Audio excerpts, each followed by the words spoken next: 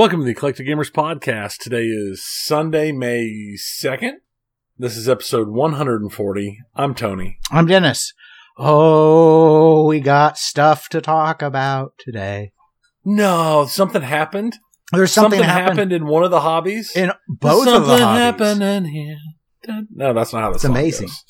How does that song go? We don't know. We don't know what song it was. Did you know over on the pinball show, I have a hard, fast rule that Zach's not allowed to sing? Yeah, how well does that work? It works fairly well because I gave him all these exceptions, but he can never meet them. So he oftentimes, he does have a bad habit of trying to sneak in the first few notes of a song. And I might get to the point where I just hang up on him when he even does that, because sometimes a lesson of firmness of the line has to be held. The rules, because I know you don't listen to the show, the rules are very simple. All he has to do is have any of the other podcasts on the Pinball Network mention a song on their show, and then he may sing one of those songs one time during the show. But most of the podcasts don't remember to reference songs because they don't run terrible podcasts. So and the reason why that's an important distinction is he thought he was going to agree to anyone on the network, and a bunch of the live streamers on Twitch will mention songs all the time. But I deliberately blocked that aspect of it. You're like, no. I'm like, read the fine print. So. He's like, can we take this before the TPN Senate? And I'm like, I am the Senate. I had to work in my emperor impression. You just tell him you're just trying to save.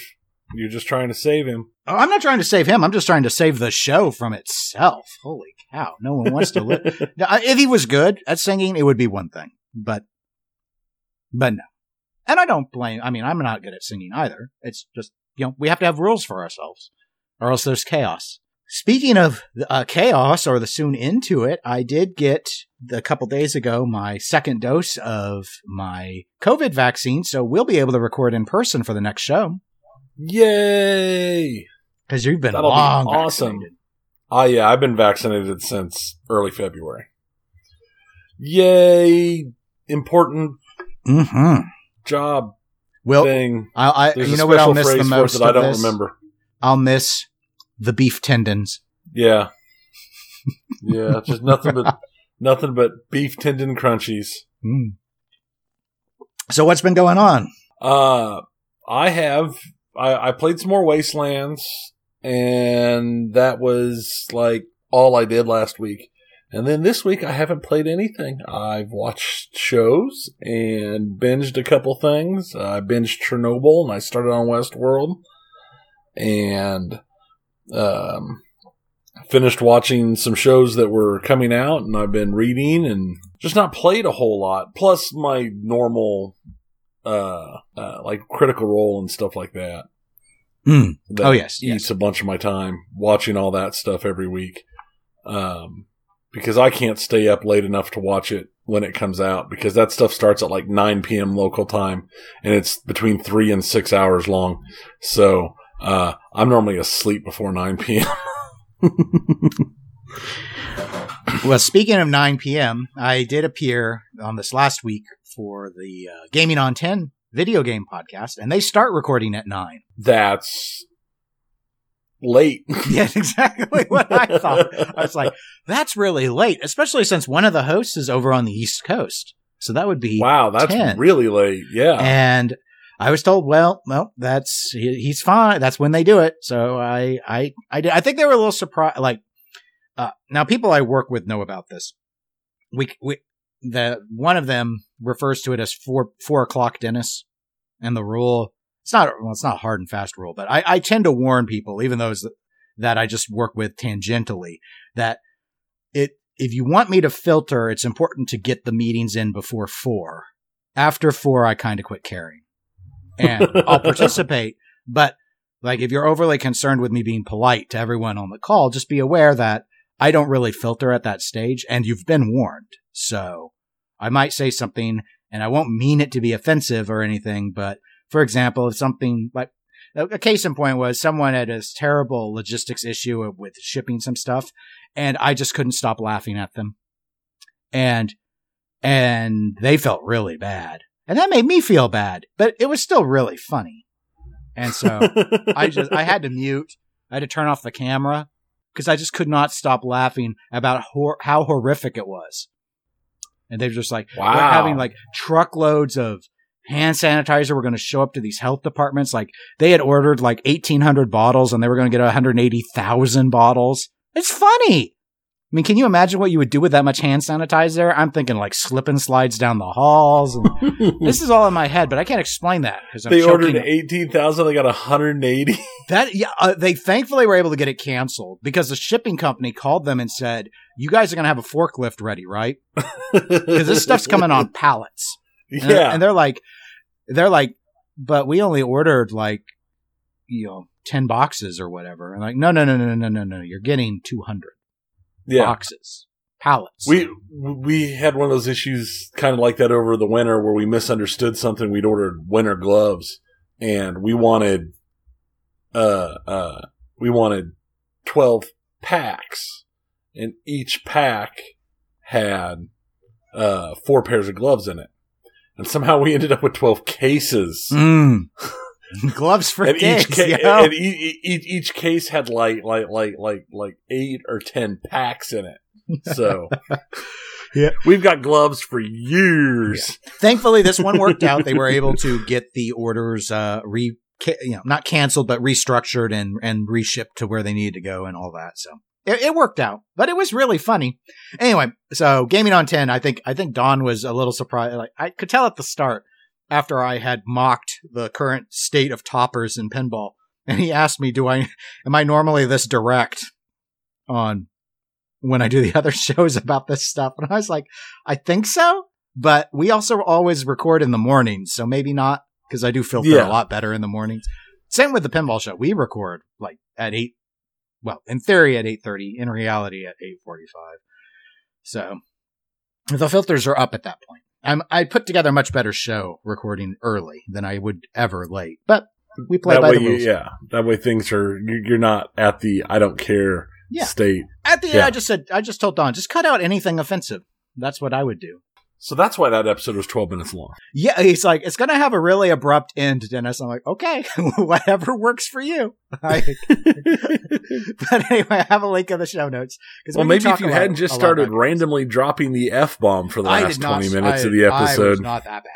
I did not swear, but I probably did step on a few toes that were, I could tell afterwards. I was like, I would suggest maybe cutting this and this and this if you're worried about upsetting anyone. Because sometimes I think a discussion is just interesting and I don't think about how a person that's involved with it might respond. To me, it just doesn't cross my mind. It's merely a discussion of fact. And then you end up finding out, oh, wait, people get sensitive about some of that stuff. You never know. It depends on the person. Like, I know plenty of people. Some people get real upset about stuff. Yeah. I'm sure you've run into people where it's like a total nothing thing, but they're like hypersensitive about it. So I've gotten better about just sort of predicting when that's going to happen, but I don't have a 100% success rate with it. So anyway, I will link to the show notes if anyone wants to hear that episode. So other than that, I think you sold that episode very well. Filterless Dennis is definitely high on the interest list. I'm sure it is. It's all up. Containment was all upon Don and his ability to edit. It's all on him to save his show from spiraling into oblivion. And then I just started yesterday playing the season 2 of Telltale's Batman game. I'm Batman. Yeah. Okay. I've said it only 50 times so far, and I'm still in the first episode. Like a cutscene's going away. I'm just like, that's right. Fade to black, 'cause I'm Batman. Where's my screen going? Come back. I've adopted the darkness. You don't get to have it. Anyway, I just loaded it because I just thought it was a redo, like a graphical new engine version of season 1. I didn't realize I had season 2. So I was like, oh, I'm really excited. I get to continue this story. I was going to play Gears 5 because we talked about that on Gaming on 10. But when I started it up, it didn't seem to recognize or find my old saves, which I thought were in the cloud. I mean, the prior time I had it was back with the Xbox that got burgled. But they never burgled the hard drive with all the stuff on it, nor did I have to change accounts. So I don't know. It had a whole bunch of update stuff applied to it. So I did the tutorial, and then it would let me try and load or start a game, and I just saw blanks, and I was like, hey, what's Batman? Yeah, Batman. I'm just gonna play some Batman. Batman. So anyway, so that's been my time. So as you mentioned, Tony, we have pinball. Something stuff has happened. Stuff in pinball that gets to be talked about, and nay, I say, not from the heart of Chicago. Nay, I say, not even Wisconsin, and nay, not even out of Texas. The Australians have saved us from ourselves and given us news. And that news is Haggis Pinball's announcement of Fathom Revisited. As the name would suggest, this is a remake of Fathom. There are two versions. There's the Classic Edition, which is essentially a true-to-form remake, modern components, but trying to be the old game. And then there is the Mermaid Edition, which is the LE, and that's a 250 unit limit. And that version has some modifications. I'm not going to go through all of them, but some of it is they've got two LCD screens, 6.8 inch LCD screens in the apron area. It's got a special metallic reflective luminescent art on the cabinet. They call it Reflectocab. Reflecto. Yes. 5-speaker sound system. It's got full RGB LEDs in the game. It's got full RGB 7-segment score displays. And it comes with both the original rules and an enhanced 2.0 rule set, which is going to feature music and call-outs that were not in the original game. So Haggis's plan is to build 50 a month. I believe they're planning to start production in the summer. I heard around July. U.S. prices, our Classic Edition is $7,360, and the Mermaid Edition is $8,900. The last I have seen, per what thread I'm following on Pinside about this, is they have not yet sold out of the Mermaid Edition, but I do believe that they are past the halfway point. But that's mostly people sort of throwing out order numbers and trying to guess. So. Yeah. So, discussion. Hey, all right. Look, I'm going to start with a question for you to help steer this, and that is, what do you think about Haggis choosing the CGC method and doing a remake? I think that is a really good idea. I actually don't have a problem with putting out new build versions of classic old games. I like that. I don't like the price or the whole existence of the Mermaid Edition with different rules and call-outs and music. No, if I wanted a classic game, I want it to be the classic game. I can see some modifications, like I do like when CGC put out some of their remakes. They did, the newer, nicer, bigger DMDs and the like. I like that, but I don't think it needs new rules necessarily, or new music, or all this other changes. And it sure as heck doesn't need to be $9,000. What do you, but what do you think about that the Mermaid lets you have both the original rules and the 2.0 rule set? Well, it wouldn't work any other way. I don't think anybody, I could be wrong. I won't even say I could be wrong. I am flat wrong. I'm 100% sure that I am wrong. There are people out there who would buy it even if it had just the new rules. But part of the whole thing is, you like the classic game, so you're buying it to get a new build version of a classic game that you like. Yeah, I still don't have a total sense in terms of, I've played Fathom. We know someone who owns a Fathom. I've played it quite a bit. I'm not super familiar with, what about the rules would I want to change?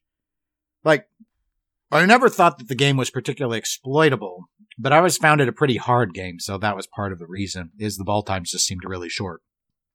But from the response online, there do seem to be a lot of people that are really excited about having the 2.0 rule set, and I'm basing that in part on the number of people who said they would have been in on the classic edition, except they wanted the 2.0 rule set. Like, they were willing to give up the full RGB, the RGB7 segment, the speakers, the Reflecto cab, the LCD screen. Well, I mean, I'm sure those are used by the rule set, but basically it was like, we wish that we could have had the 2.0 rule set included in the classic edition, and then everything else be what distinguished the Mermaid edition from the classic edition. And some people said because of that differential, they weren't going to buy. Most of the sales are, as I would have thought, sounds like, are people ordering Mermaid editions to get the full. And I get that in the sense that, setting aside how high the prices are, and I agree with you, when I look at these, I'm like, this is unlike we'll explore that. But the prices are high, but it's only $1,600 more to go from the classic to the Mermaid. And I think for most people, that $1,600 is probably going to be quote unquote worth it for all the differences that you get. But is it worth it not as an upgrade, but just for Fathom? What do you mean? Obviously, some people think so, but I'm just talking the price, period. I mean, the classic edition is more expensive than a brand new Stern. Yeah. I mean, we're getting aren't we in premium range at that point? Yeah. 7,300. That's just nuts to me. I mean, I don't understand if you had the choice between getting, say, whatever, an Avengers or Deadpool or Turtles or any of those games, or a Fathom, and those other games are more than $1,000 cheaper, isn't that a route you're going to go? I think for most people, I think so. But what Haggis is doing here, I think, is pretty clever. So as you noted, you like the idea of them doing remakes. I think this is a play for growing the company that's really, really smart. So that is. So I don't remember how many Celts machines, because that's their first game, and they shipped game number 1 just a week or two ago. I think they sold less than 30 Celts machines, and that was a reasonably priced game. That was like it was like around 5,200 or so. So it's just no one cares. No one cares about original theme Celts. This is not an original theme. This is taking nostalgia, repackaging it, and selling it to people. Now, where I, like you, had concerns on the pricing is it's so expensive compared to new games. It's so expensive compared to like classic edition Chicago Gaming Company 90s remakes. And the difference, which I think is interesting to explore, is like when Medieval Madness came out as a remake, even like I think the LE was cheaper than buying a used Medieval Madness. Used Medieval Madnesses were going over $10,000 at the time. It was ridiculous. Right. Well, and what's the used price on a Fathom? And it's all over the place. I looked at about a year's worth of listing. Now, these aren't confirmed sales, so I'm not saying these are market trends. It seemed like most Fathoms, without me taking note of what their quality was, go for low 5s to low 6s, with restored versions seeming to go all the way up to 10,000. Okay. So Fathom was going for more than I thought it was. Because I was never in the market for it, but I mean, I wasn't either, and I've never looked at it, but I would have guessed a Fathom at, half that. Yeah. Honestly. Well, and so Fathom was of these games, it's not a bad pick. I don't think it's as good of a pick as like Medieval Madness would be, but that's already been done. So that pick's not on the table anymore.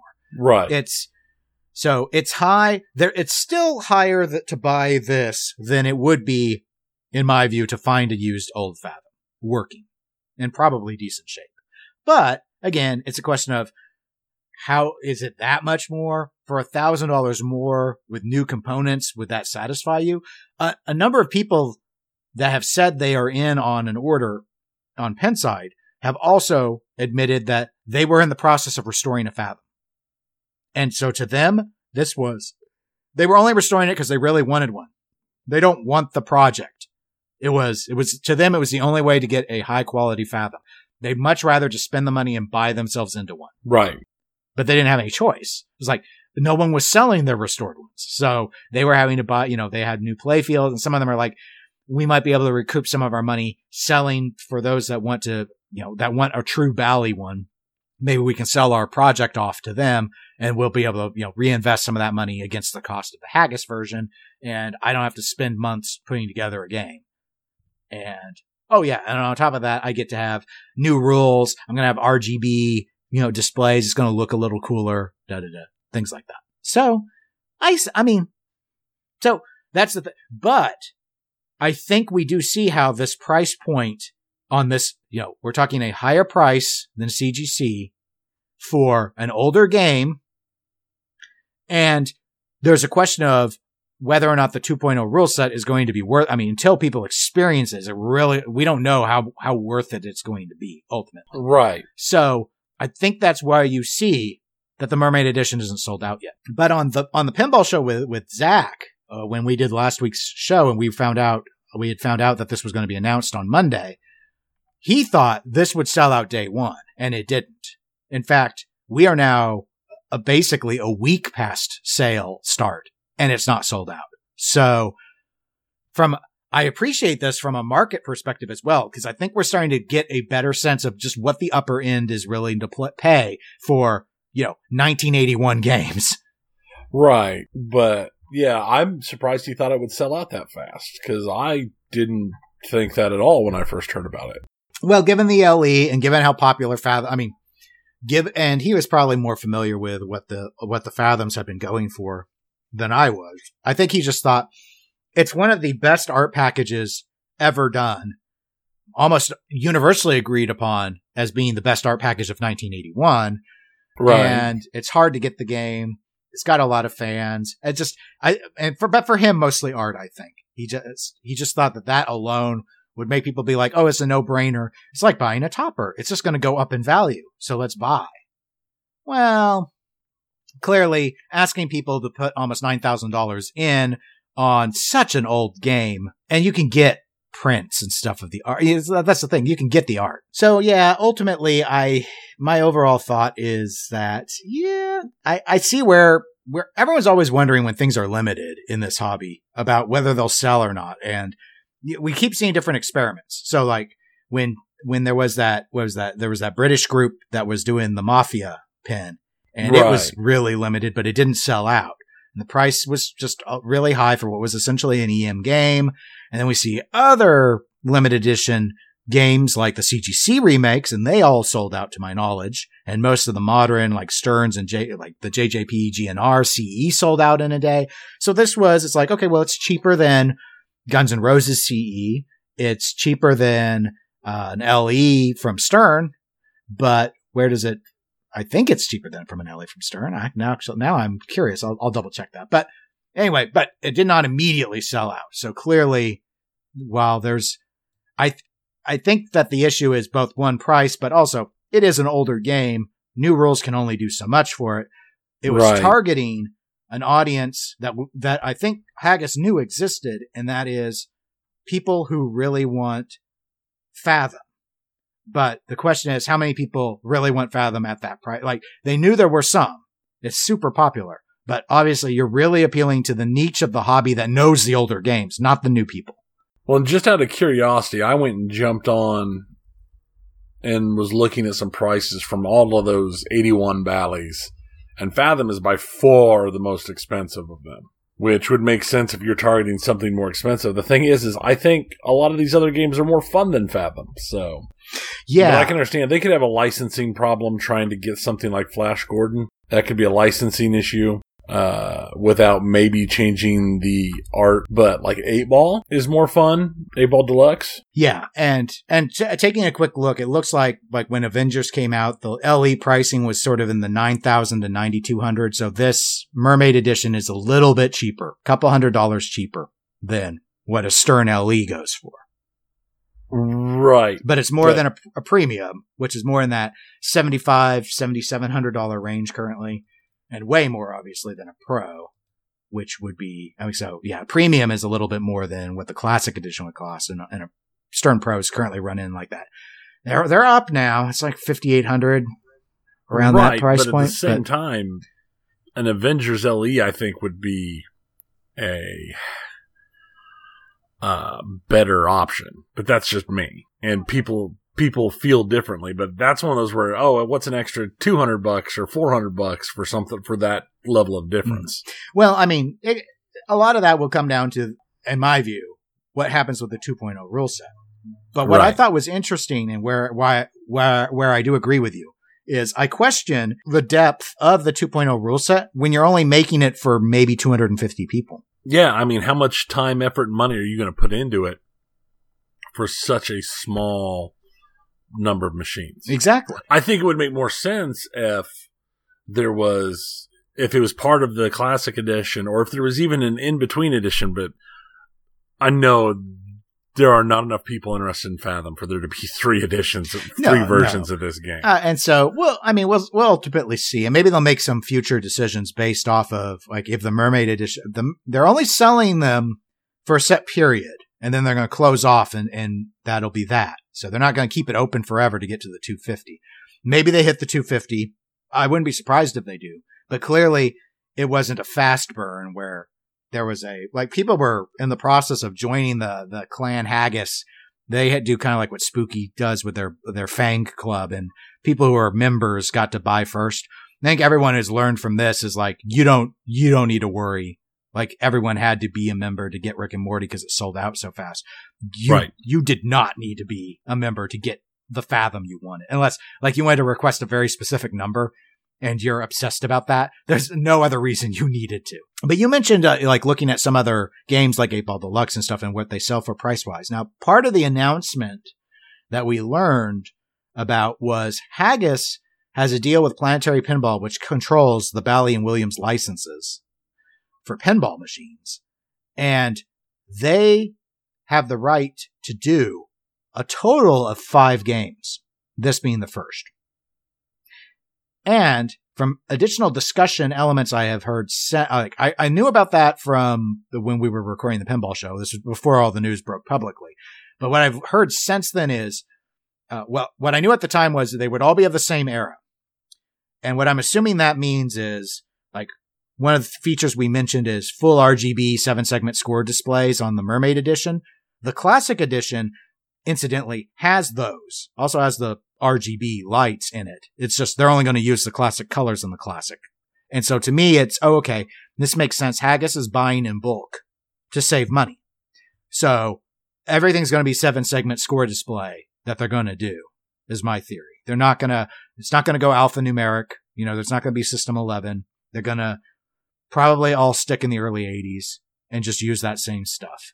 So, I mean, I guess I could do like a 6-segment and just keep the 7s and just not use the last digit or something. But anyway, point being, everyone has a good sense that they're going to stick in that same era. And also I have since heard that only Bally, they aren't exploring Williams, which of the era, I'm not too surprised. There's not as much good out of Williams in that era. That wasn't produced in huge quantities, the Steve Ritchie stuff. So the thoughts are, well, what other games do they do? And while I can come up with things like Centaur, I think is an obvious one. It's like, once we get past Fathom and I suppose Centaur, the value falls way out. Like 8-Ball Deluxe sells for a lot for an early 80s game, but not nearly like Fathom does. No. So the ability to charge these prices is going to be more and more challenging for them to reach like 250 number unit sales on the other, other than this and Centaur, I really struggle with thinking that you're going to move a lot. Like, I can tell you good rare games that people want, like Frontier, but other than it being a competitive darling, I don't know 250 people that want Frontier. Does that make sense? Like, I know people around here in Kansas City who want Frontier. Some of them already own it though. So it's like, moving beyond that, I just don't think you can sell enough.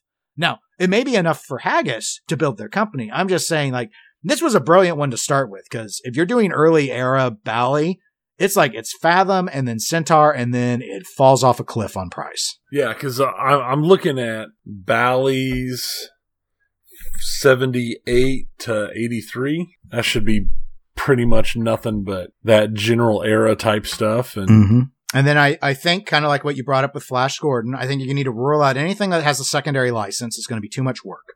Right. So, like, no Dolly Parton, no Kiss. No Dolly Parton, no Kiss, no Evel Knievel, no... What am I looking at here? There's Harlem Globetrotters on tour. I mean... Well, the Harlem Globetrotters are a real group, so there may be a license issue there, too. Yeah, they'll be in... There's Nitro Ground Shaker. Yeah, you can do that. And... I'm just looking at the Bally MPU. That's the same as what was used in Fathom to keep me in the same sort of era. I stretched. Do you think they do wide wider. bodies, or do you think that they want to keep all the cabinet sizes standardized? I think they probably want to keep everything as standardized as possible. Okay, because there goes Paragon, which would have been obvious, and there goes Future Spa, which was a less obvious, but still probably a decent one. Obviously, as I noted, Centaur would be a decent one. 8-Ball Deluxe, I think you do, but I mean, God, there's a reason why the 8-Ball Deluxe isn't super high priced. They've done 3 different variants of it. All being 8-Ball Deluxe. It's not counting Bad Girls and Sharky Shootout. So, right. Medusa's come up a lot. I don't know if they want to deal with buying 2-inch flippers and zipper flipper mechs and stuff that would be required for Medusa, but it would be a standard body, and they didn't make a ton of them. It's only like 3,200 or so. So that might be a good one to do. Can't do Star Trek. It's licensed. $6 Million Man's licensed. I did speculate on the pinball show. Maybe Viking. They only made 2,600 of them. But a lot of people don't know Viking. Isn't Viking the one that was supposed to be like something else? No, that's not Viking. No, this is a different game. Ignore me. Then I shall. Art-wise, you'd think Xenon, and Xenon could use a 2.0 rule set if any game did need one, but they made 11,000 Xenons. Do you sell enough of them? Yeah. Playboy's out, it's licensed. I don't know. Tony, I think this is hard. I think this is really, I can give 5 we can come up with 5 out of this, but it's like, and it sounded like that they're still like looking for ideas. They haven't decided what the other 4 are. Yeah, I guess you could do Fireball too. I didn't know anyone cared about it, but. Yeah. Let's see. There's Skateball in 80. Skateball might be good. I've heard a few people suggest that one. So that one might be one of the 5. Might be a good choice. I like Vector, but I've wondered about Vector too. I also like Embryon. Vector and Embryon both. Yeah, but Embryon's wide, so right. That's why it wouldn't be it would be a good pick if they're willing to do wide body, but it wouldn't be as good as Paragon, but it would maybe be the next one I would pick. Yeah, if they did do wide body, I would say Paragon would open it up. Hot Dog in as well. They only made about 2,000 of them. That's one of those 80 Bally's that gets a little bit of attention. Yeah, normally it's like, what would you do in this era? And I'd be like, well, I would do 5 class of 81s. My problem isn't giving you 5 class of 81s. It's giving you 5 class of 81s and you making money. Right. Because it's like, okay, so if you have to throw out Flash Gordon, which they made a ton of, but you have to throw out Flash Gordon because of the licensor issue, then we've got Embryon wide body, Electra, which wasn't that, it's still not that expensive of a game to get. 8-Ball Deluxe is a decent pick, but it's just not the same market share as Fathom. Fathom and Centaur are the big dollar ones for art. So you got those. And it's, I don't know. Because they're like, if you do Fireball 2. Right. I think a lot of it just comes to how close are they wanting to stick to 81? How much are they willing to move around? Yeah, going with that they're staying with the same sort of board set. I think they can go all the way into like 84 at least. So, there's a range, and they can go as far back as, 80? And again, they don't have to stick with the board set because obviously they're not using that board set. Right. It's just I'm thinking display wise, era wise. It's a decent demarcation point, and there's some good stuff in that era.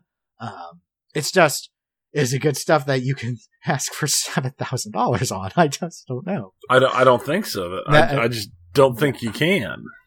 So anyway, it's interesting. I do think overall it's a smart move, and if they're not, other than, I don't know exactly what the details are of the arrangement between them and Planetary, but if they're finding like the demand has fallen off after the first couple, they can drop the idea, I'm sure, and then just move to doing something different, or maybe discussing doing another remake with a later era, for example. I get from Planetary standpoint and Haggis's standpoint, probably, this was really smart in the sense that they've given themselves plenty of distance. There's like no way Chicago Gaming was going to go this far back in remakes. Right. We know Chicago Gaming's working on original new licensed stuff as well, not just sticking with remakes. And their remakes have been entirely in the D&D era. But if this is successful, I personally would much rather see Haggis than say, okay, go back to Planetary and say, we've done 2 or 3 of these kind of early 80s Bally's. Can we do System 11? Let's talk about that. Let's talk about doing alphanumeric, and I think you'll find more demand in that space, especially when you're moving to these higher price points. Whether or not they want to still do 2.0 rules, I can tell you from a competitive standpoint, most, if not all, of those System 11 games could use redesigns to deal with scoring imbalances and stuff for competitive. But that being said, Planetary already has an arrangement with a programmer to do code updates to those games that they're selling. And it doesn't cost you $9,000 to get those code updates. Right. So anyway, overall, pretty exciting. Good on Haggis for finding something that is definitely gaining them a lot of attention. The buzz has been extremely positive overall. Even, obviously, there have been those objecting to, various things as you would expect, like what isn't in the classic edition or what the prices are and such, like you would expect. But people are like, okay, well, Haggis has shipped Celts. Let's see them move forward. They are asking for deposits, which they say that are kept in escrow until the game is being built. So, and people are going to compare this to what's going on with Deeproot. And as long as Haggis doesn't keep pushing back deadlines, they can make themselves, they can pull a Spooky and make themselves as like a respected boutique manufacturer that a lot of people will be willing to trust with their money. Yeah, I think it's definitely not a terrible idea. I think Fathom was like the no-brainiest of the no-brainers. Yes. It's just sticking in that era, the demand is going to drop off fast. I mean, it's like, as I know I'm saying it ad nauseum, but it's like, honestly, if I were them and those were like, if those were the conditions between me and Planetary and negotiations, I'd be like, I want Fathom and I want Centaur and I don't want any more. Or maybe you give me Barracuda over on the Williams side, because they didn't make very many of those and everyone loves Roger Sharp. And beyond that, I want a different era. Yeah. That would kind of be that would be where I would go at it from. But anyway, we will just have to wait and see. Speaking of waiting and seeing, or in more accurate terms, hearing, let's go ahead and hear about video games. Oh, Tony, there has been a lot going on in video games. The there has been foundation a lot of the Activision world has been shaken. It has. Activision Blizzard, so big a company, so much money, so many layoffs, announced that Bobby Kotick, their head, has accepted a 50% salary reduction and a 50% reduction in his target annual bonuses for his new contract that runs for 2 years. So that means his pay is going to be reduced to only $875,000. His maximum bonus is only going to be $1.75 million per year. Though that doesn't affect the $200 million bonus that he's supposed to be getting here in like June, because that was off of his previous contract, obviously. So I don't know. We might have to start a GoFundMe for Bobby. He might be he's going to be in pretty rough shape. I'm not sure. The real question here is he going to, are they going to keep laying off entire divisions? I don't know. Here's the thing that really annoys me and almost outright angers me with the way they've done this is this feels, and the way they've pumped this news out there makes it even worse, is that this is directly an answer to all of the bad PR from them making record profits and then laying off all those people, followed by them making more record profits and hitting their targets so that Bobby gets his $200 million bonus, and they lay off their entire European division of the company to pay for his bonus, I'm sure. It's just one of those things that it feels like it's, hey, we took some real bad PR over this stuff, so let's do this, and that'll make everything better. Yeah, I've always had and this probably comes from the fact that I don't come from the corporate world. I've always failed to understand how the corporate pay system works, especially with the heads, and how that gets to be the way that it is and why it sustains it the way it was. I always ask myself, rhetorically, of course, like what would happen to Activision Blizzard if they had someone that only made $400,000 a year? Like, is that person crap and wouldn't be able to do the job, or what? Right. Like, what do you get? What do you get at that price? What do you get at a $400,000 a year? I could run my entire association for over 2 years with that money. And here's a guy who pulls almost $1 million a year in pay, and we all know that the raw pay isn't even where they make all their real money. They make it in the bonuses. Yeah, the bonuses. That's why whenever I hear about some company where, the CEO is only making $1 a year, it's like, okay, I want to see what their bonus structure is. Yeah. I want to see what their stock options are. Yeah, because I guarantee you their stock option, it's either their stock options or their bonus structure is such that, of course, they only make $1 a year. They probably make $47 million off of the options or the bonuses. Short of, I mean, they're two different things. One would be the entire restructuring of corporate pay so that those at the top aren't making nearly as much over whatever their average employees make. And that requires an entire cultural shift. And I know the argument I've always heard when I've heard an argument is, we have to pay this amount because our competitors are paying these levels. So it's been a race to the top. Like, if you want the best person, then that's what you have to pay. But to me, it begs the question, what makes Bobby so good at this? Like, what proved that he's actually a good CEO? That he made you enough that he hit this target? It sounds like getting a $200 million bonus was as simple as firing an entire continent worth of people. I could do that for you. I know how to fire people. I don't know the answer. In 100% honesty, I don't know the correct answer. And that's where the other side that I was going to bring up is it falls on the boards, these governing boards for these organizations, to start writing in more provisions in the contract to prevent bonus targets being reached via certain behavior. So, and again, I don't know what the details are of his new contract. If the new contract says you don't get to count savings on staff levels. So if you reduce staff quantities, those dollars saved don't get to count towards your target. But you have to write that in, and you have to put in some sort of metric to measure it, and you have to have tried to come up with how you're going to make sure that was adhered to. And it's a board, and they don't want to do that work. So, I mean, I know these boards are paid. They're not like volunteer boards, but they still don't want to do all that work. So they just do the same sort of contracts where it's like, oh yeah, we'll just give you, it's easy enough to say here, we need a revenue target or a profit target. And then of course, anyone worth their salt knows you can work both sides of the equation to get to that target. When I needed to stabilize my organization's financials, I had to come in and quote unquote save the organization. And almost everything I did was cuts. I should say the majority of what I did was cuts. I probably cut my way to 70% of the solution and gained income on the other 30%.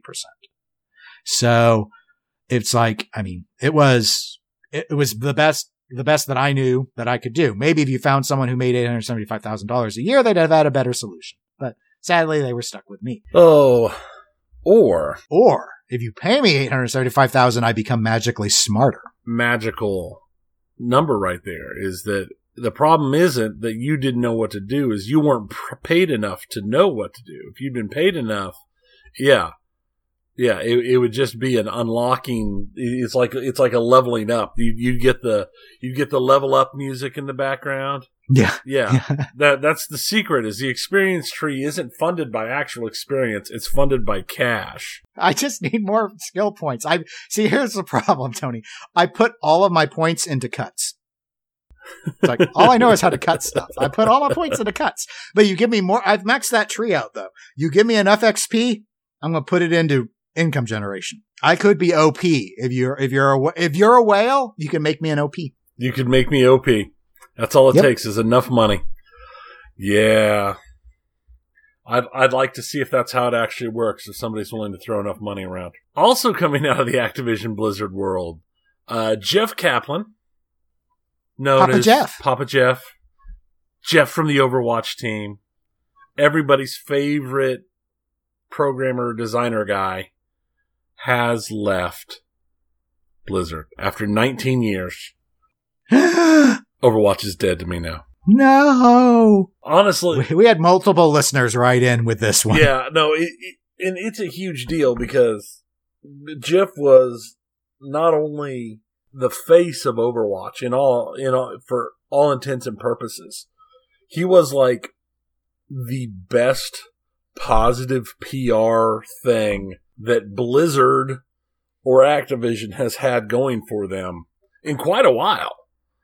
His interaction with the player base and with the fans and the way he came in and handled issues and dealt with it was the bright spot on Activision Blizzard's actual PR stuff because they're real bad at it. Yeah. And of course, the rumors are flying about the departure. Like, is this a sign that Overwatch 2 has been delayed too much? Is this a sign that Overwatch 2 is going in a direction that Jeff doesn't like and Jeff was leaving? Does Jeff have a problem with Bobby and Jeff's leaving because of what Bobby did to Europe? I've heard every theory you could think of involved. And I've seen more than one person also say, Jeff was there 19 years. He may have just been ready for a change, and there was never going to be a good time he could leave. Right. If he waited until Overwatch 2 came out, people would say he's leaving because it's a disappointment. Right. If he leaves before it came out like he did, then there's a problem with its development.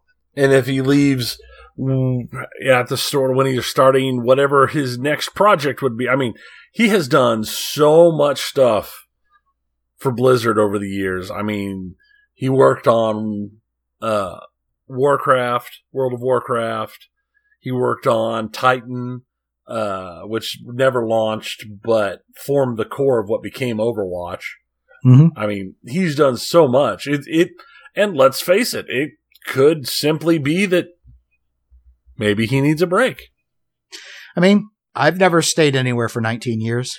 I didn't hit 19 years. No, I got close before I got to about 16 and a half. I was at 16. I was at 16. I could have hit 19 if I'd gotten that $875,000 a year. Yeah, I mean, well, heck, if I'd gotten $875,000 a year, I'd still be there. But it didn't happen. No. That's just how things go. So I don't know. I'm not taking this as a terrible, bad sign like some people have, but it is a disappointment just as a fan.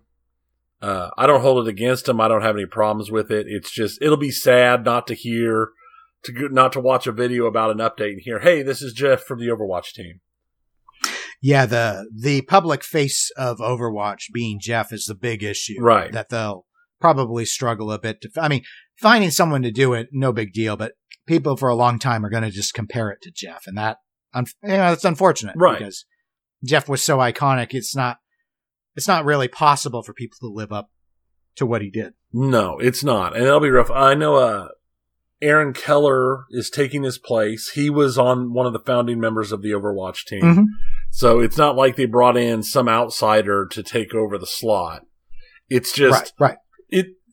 It's so hard to follow up. This would be like going to like an open mic night and then finding out that some massively well-known comic was doing a little background testing new stuff and you had to follow them up.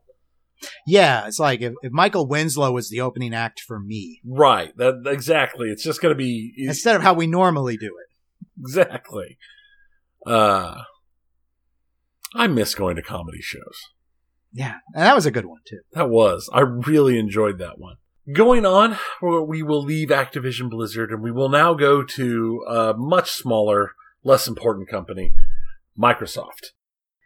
Who'd they buy today? They didn't buy anybody, Ooh. but they've made changes that specifically are good for people who aren't Microsoft. Well, I bet you people who don't like Microsoft are going to make bad excuses. I'm sure they will. The first thing is they have followed through on an announcement they had made back in like January.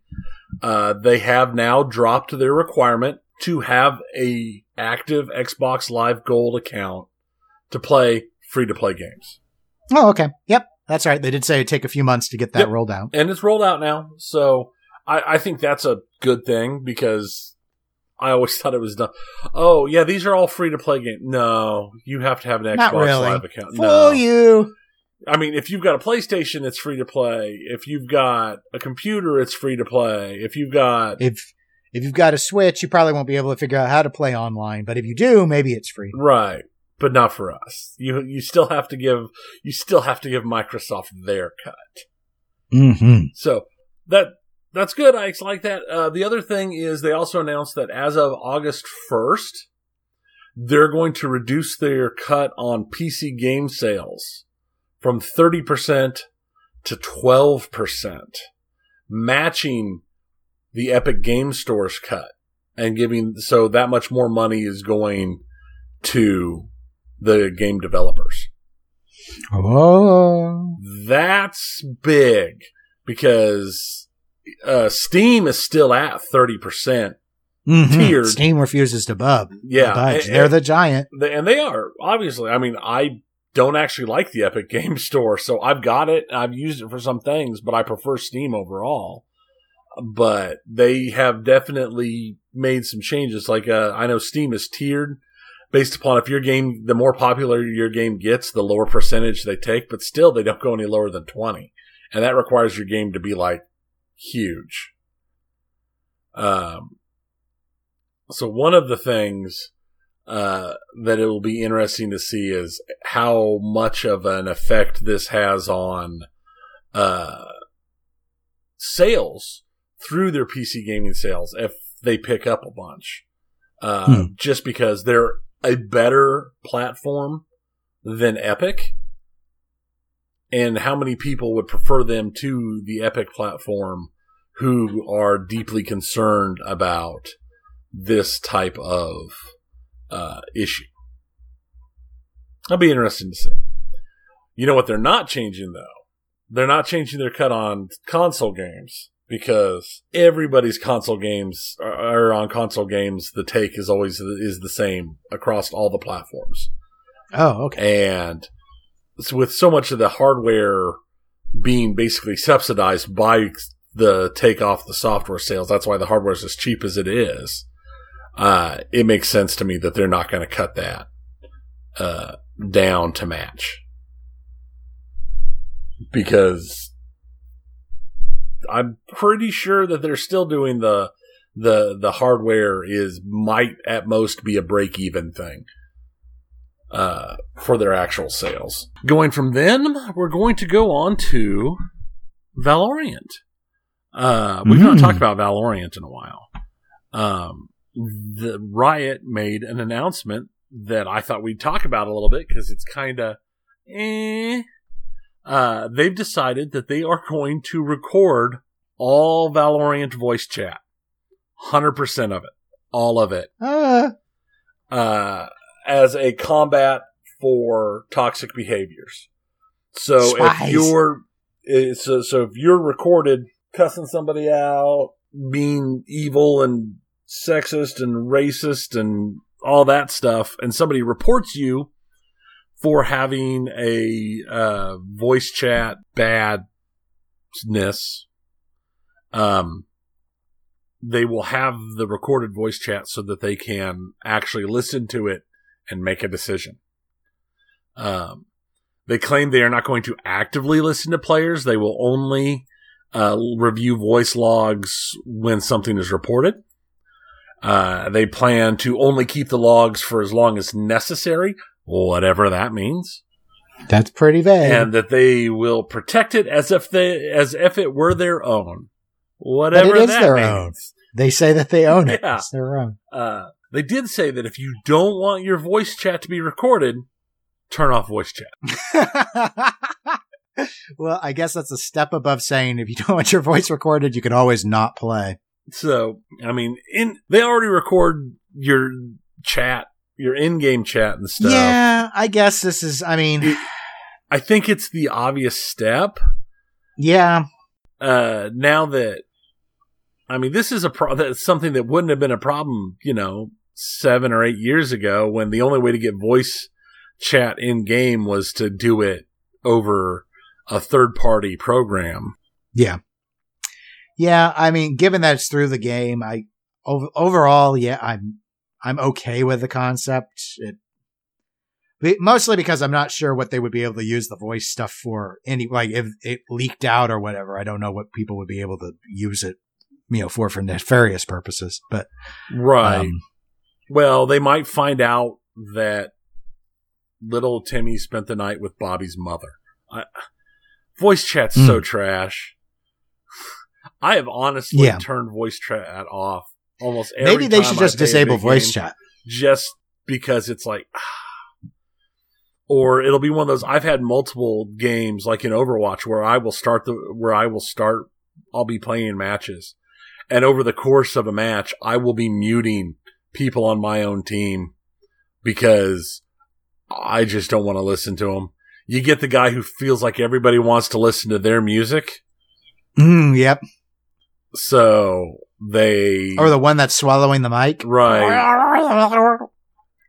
Or the guy who's got the super loud, clicky mechanical keyboard and has his mic set to always on, and you occasionally hear him yell at his cat.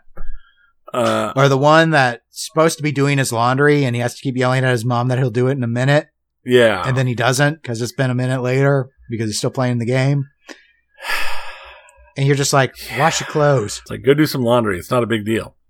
It takes a couple minutes. You can wait between matches. Heck, you're playing DPS. You should have plenty of time to do it. Yeah. Waiting for your match to be wash decided. Wash your clothes. Like how your play is. Washed.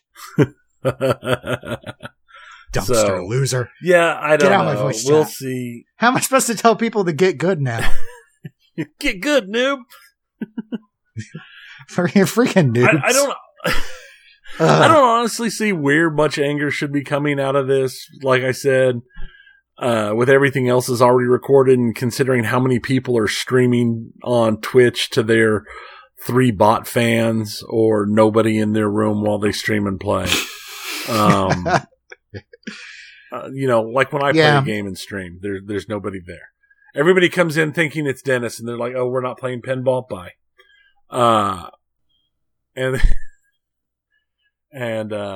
Yeah, we'll see. We'll see if this actually does anything good.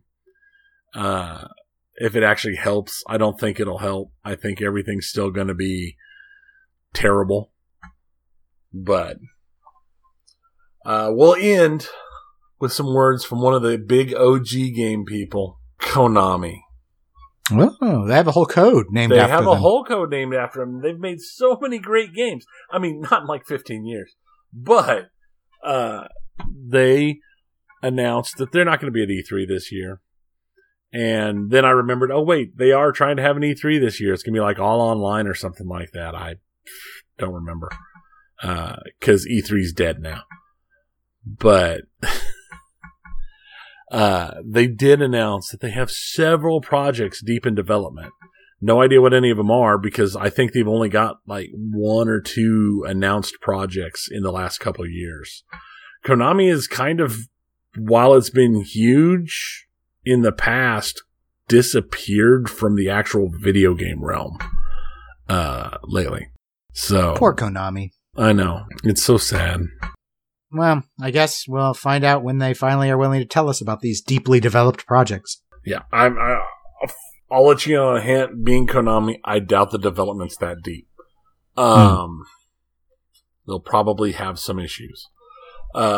So we will be. I am kind of interested to see how E3 is going to turn out this year, being it's fully online, no in-person, nothing stuff at all.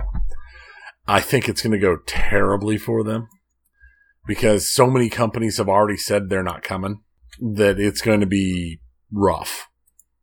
And we've been talking for the last, as long as we've done a podcast, how bad E3 is getting. So let's see. E3 2021, partnering exhibitors / sponsors. Hey, look, Konami's still in their list, even though Konami's not going to be there. Maybe they're sponsoring. Yeah, they could be sponsored. Nintendo, Xbox, Ubisoft, Take-Two. I'm assuming T2's Take-Two. Probably. Warner Brothers Games, Capcom, Konami, and Koch Media. Media partners, IGN, Polygon, PC Gamer, Games Radar, IGN China, Game Bonfire, and some company who's got a weird symbol that I have no idea what it means. I kind of miss our big E3 episodes, too. Those were always fun. Yeah. Well, we just have to adapt just like the gaming industry has to adapt. Yeah. We have no choice. We will watch the co-streams of it and see how decide if it's worth talking about. Yeah. It's entirely possible it won't be. Could be. So, well, we'll find out at that point. But until then, if you'd like to speculate on how you think E3 will go, you can always email us at eclecticgamerspodcast@gmail.com or via facebook.com/eclecticgamerspodcast. We're available on Twitch, Twitter, and Instagram as eclectic_gamers. And we'll be back in a couple of weeks. I don't know if there's going to be new pinball news or not. Everyone thinks that Stern's next announcement is imminent, but I wasn't hearing positive spy reports for this coming week. So maybe the next week just before our episode? ? Let's be realistic. It will come. We'll record on Sunday and the announcement will be made Monday morning. Yeah, it's always possible. Because that's what normally happens. Wait and see. All right, until then, I'm Tony. I'm Dennis. Bye, everyone. See ya.